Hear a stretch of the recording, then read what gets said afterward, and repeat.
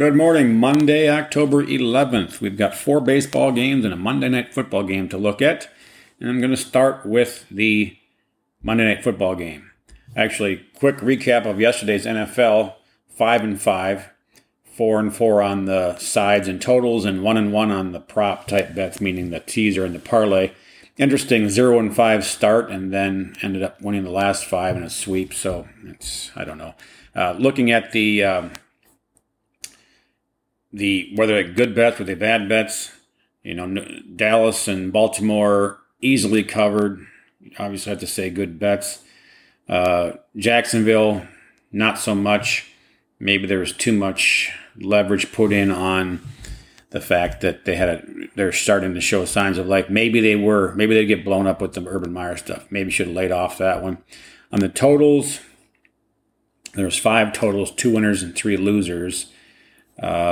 The totals that went over were not really in doubt. The Sunday night game was only over by 2, but really it was blowing it out at halftime. The rain delay of over an hour made them really start over from scratch, rather than they were all scoring at will. But so that clearly was the right side, although it didn't blow over the total. The Houston and Pittsburgh games under, really they were losing bets. The Cincinnati game to go over, that probably should have been a winner. So in reality, it's more like a 6-4 day if you're grading good bets versus bad bets after it's all said and done. A winner's a winner and a loser's a loser. What I'm trying to get at is, does it look like the right side was taken?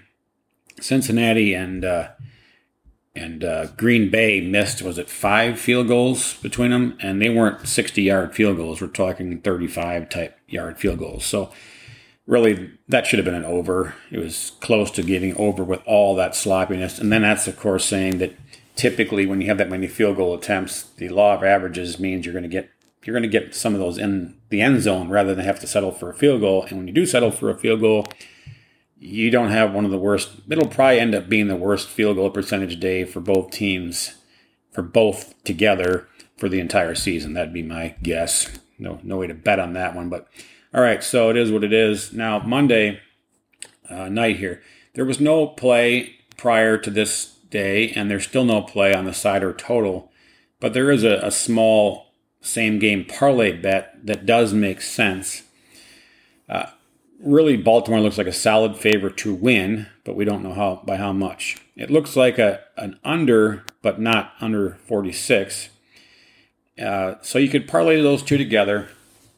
Baltimore just to simply win the game by any amount, money line bet, and under an adjusted total of 55.5, giving you more than the touchdown cushion over the current number. And that's a good bet there. I decided to add one more bet to this to make it a 3-leg. And again, these are fun. Parlays aren't necessarily terrible, but they're not really necessarily the smartest way to play your bets, but they're not terrible.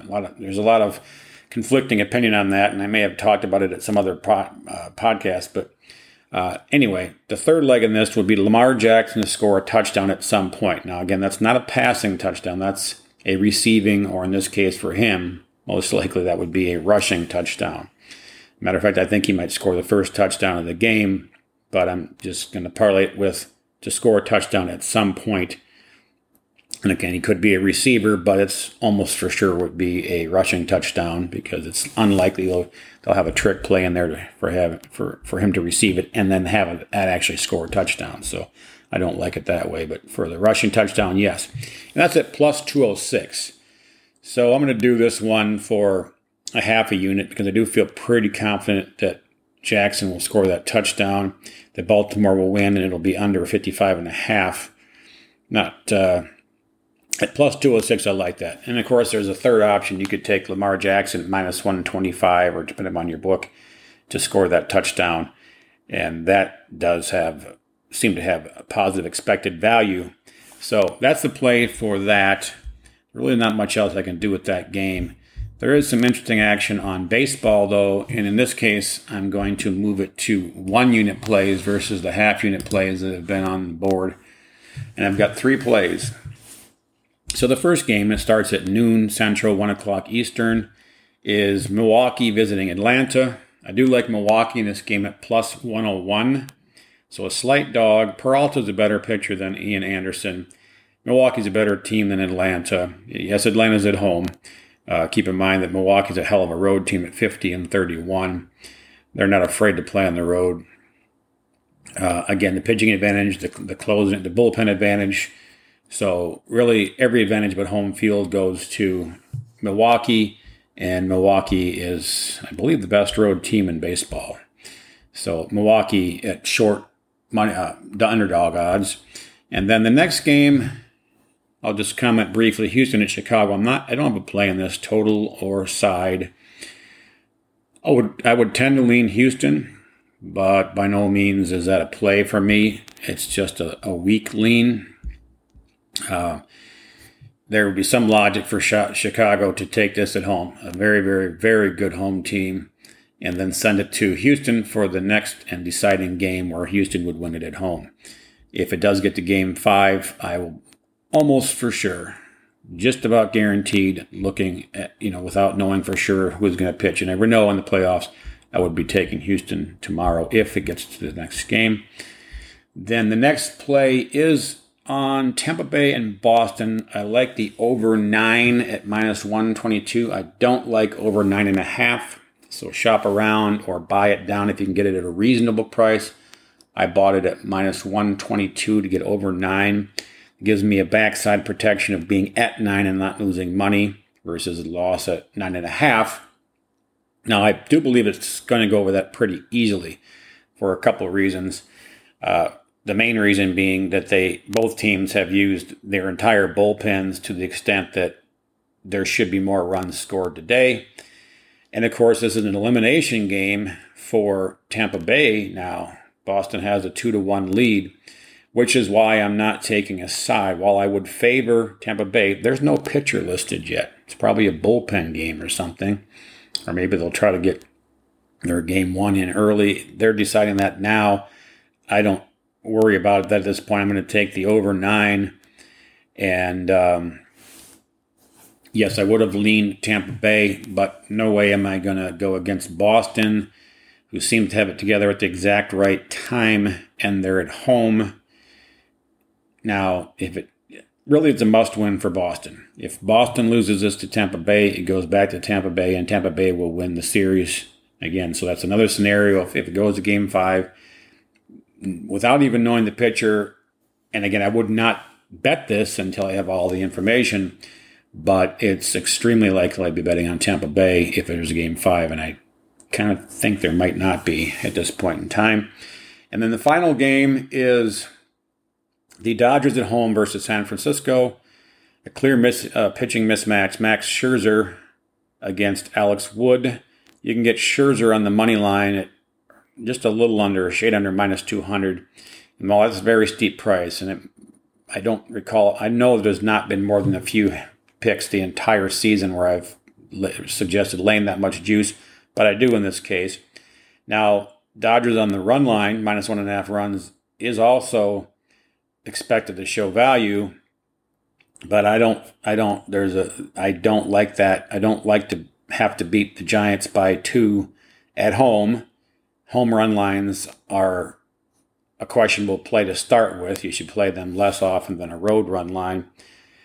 And in a playoff game like that, no, I don't like the 2 in this scenario. So I have played the Dodgers at the heavy juice just to simply win the game on the money line. Scherzer over Wood. It's a clear mismatch. Really, the Dodgers have the better lineup.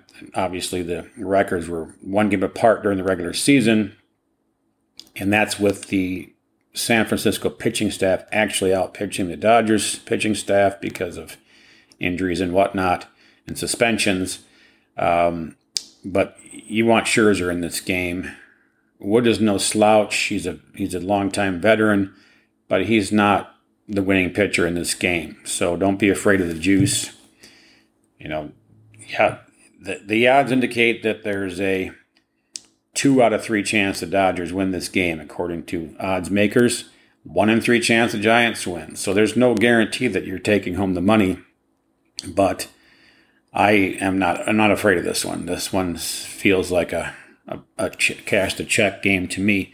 So the recap on baseballs: the Dodgers on the money line at the heavy juice price, the Milwaukee Brewers on the road with a very slight underdog price, and then Boston and Tampa Bay to go over the total. Two good hitting teams in a hitter's ballpark with the bullpen on both sides being destroyed.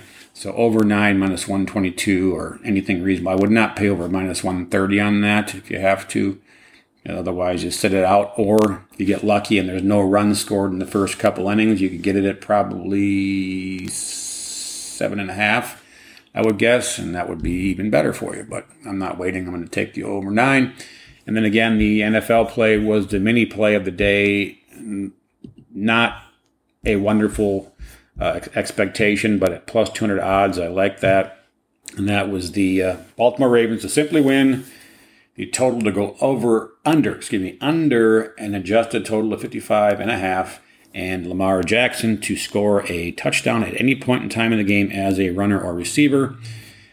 Or if you want less risk, because the more legs, the more risk, obviously, is you could do just Lamar Jackson to score a touchdown, or you could do the side and total in a 2-leg parlay, or anything you want. You could do the total on the Jackson. You could do the side. You could mix and match any of those. They all have reasonable chance at coming in, especially the side and the total that are adjusted, but you can't play those individually. There's just too much money at stake on the juice. And so even then, it's still high on a 2-leg parlay, so I decided to add the Jackson in there. That's how I'm playing it, at over plus 200 odds. And that is it for today. Good luck with these picks.